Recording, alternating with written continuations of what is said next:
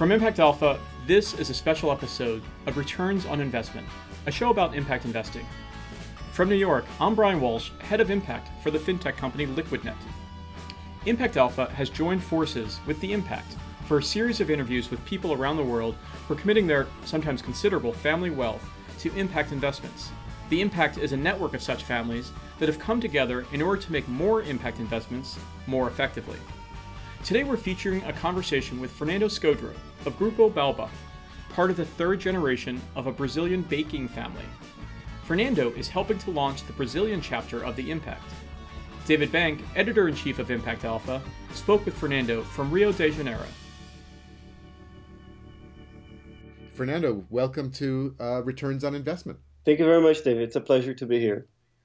Just tell us a little bit about yourself and your family, and we can then get into how you've come to this practice of impact investing. Sure. So I'm the third generation of a family here in Brazil. Our main business was in the confectionery and cookies. We sold that business about 5 years ago.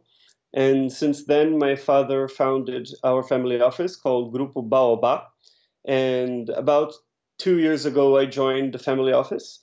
And my mission in the family office was to develop the impact portfolio of the family office. We found that there was this gap between our values and how our investments were being made. When I mean a gap, there was a gulf. There was no consideration being made there. And when I came across the concept of impact investing and how I could put those values into my investment portfolio, I said, this is it. This is what I need to do. So since then, I set myself a mission to put the whole portfolio of the family as a 100% impact portfolio.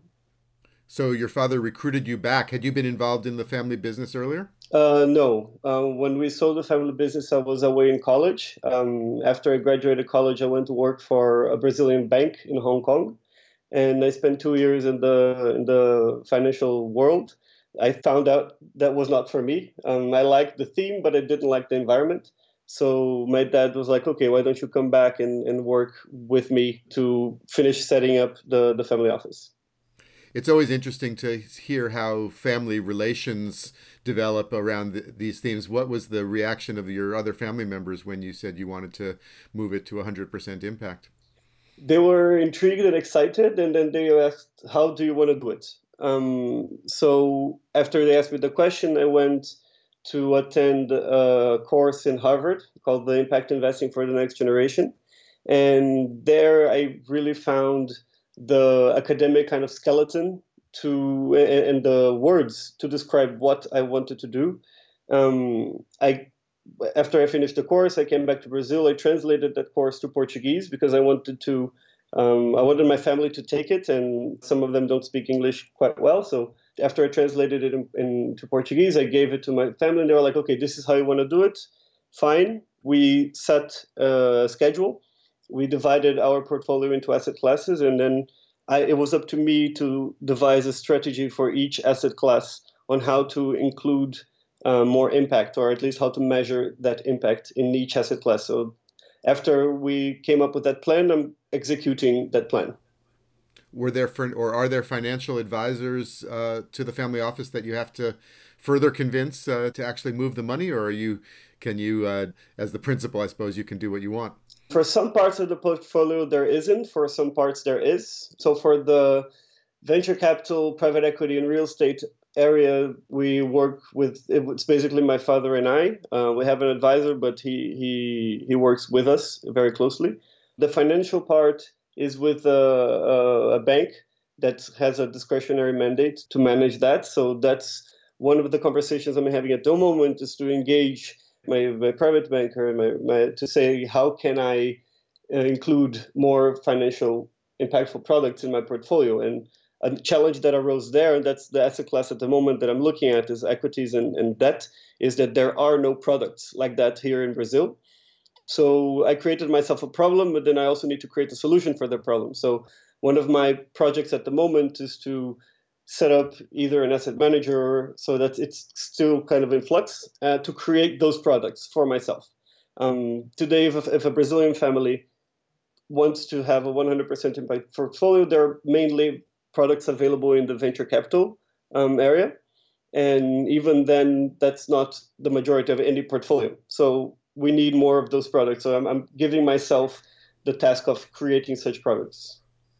And do you think that there is demand? I mean, just tell us a little bit about the sort of appetite or the state of play of impact investing in Brazil. Are there other families like yours that are eager to get in that might take up such products?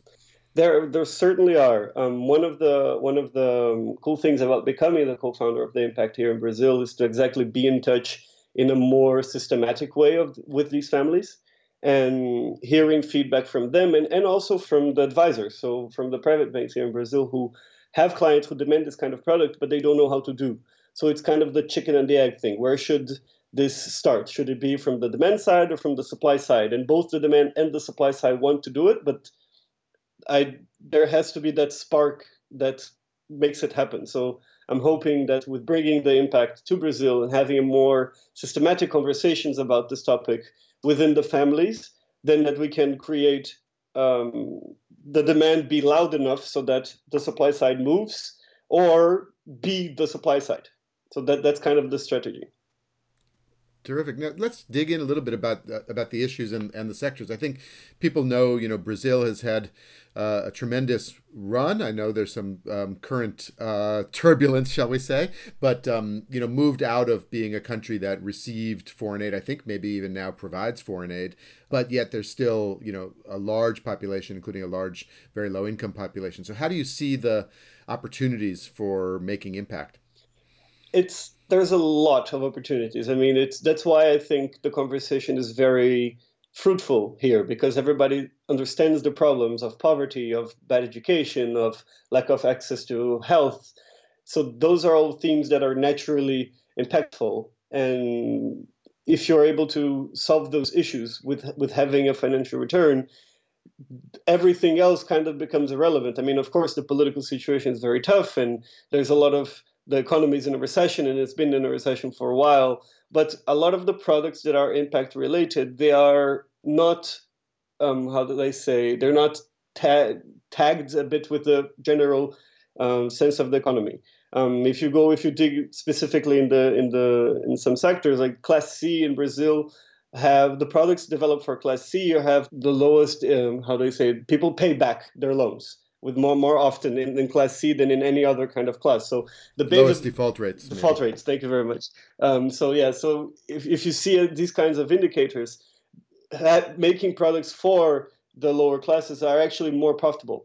A lot of the construction companies in Brazil who developed and focused on lower income construction, they have been the most profitable, even during this whole big mess that we are in right now. So there is that both senses of the impact and the financial return, that it makes sense to have products for these kinds of consumers. And then on the other hand, we also have themes like the environment and agriculture, which in Brazil are huge and are huge sectors. And if we are able to bring efficiency to those sectors or create agricultural products or agricultural services that lower the harm that these companies do to the environment, that's also an impact theme that is very ripe in Brazil for new products.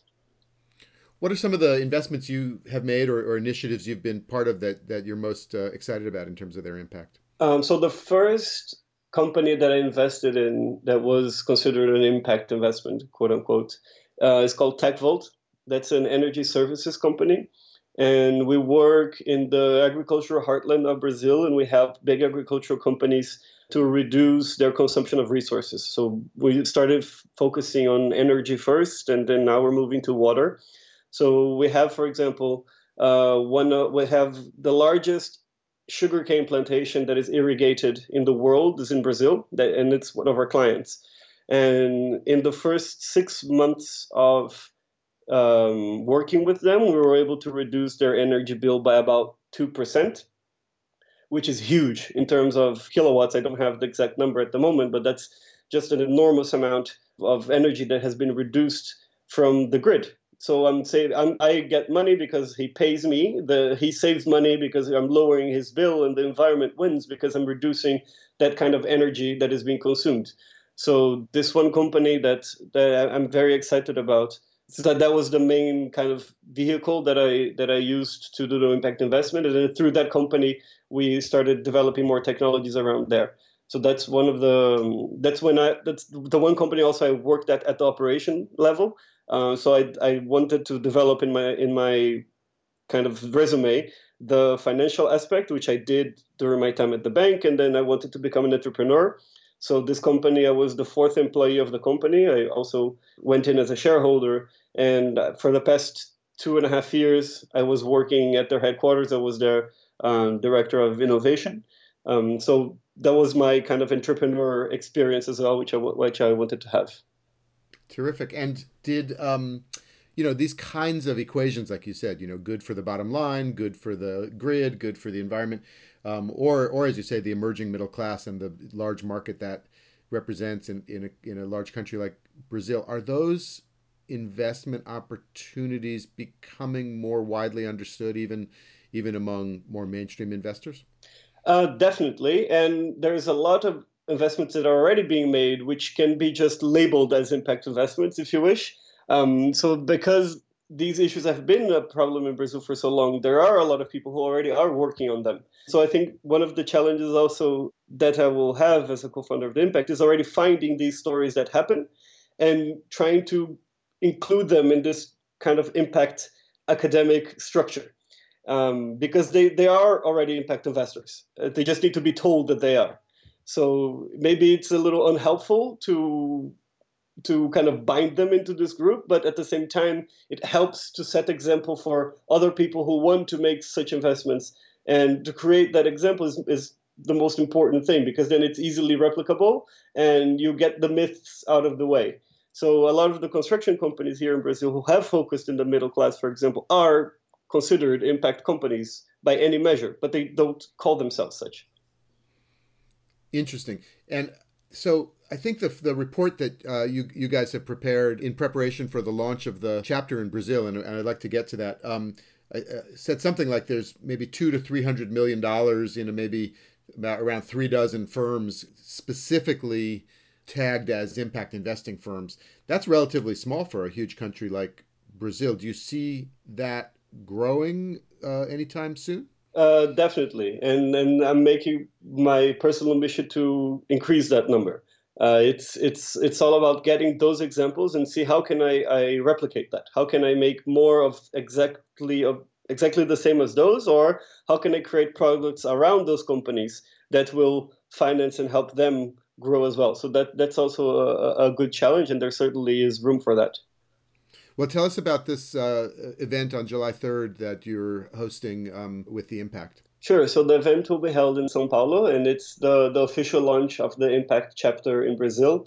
We're going to have a small, private, intimate chat with some of the families have already been in touch with the Impact before, and some of who I have brought in from my circle of friends. And the idea is to highlight the existing families who already do impact investments, which is what the report is about, and then use those families as kind of the standards and see like, hey, can we, if I want to do something, why don't we get into the room and speak about it, and then I'll learn from you what you have done, and then maybe I can include that in my own portfolio. Or what is the strategy that you use to sell this within your family? How can I sell that within my family? Maybe I can learn something from you. So the idea is just to gather people and have that discussion around what has been done and what can be copied and learned from.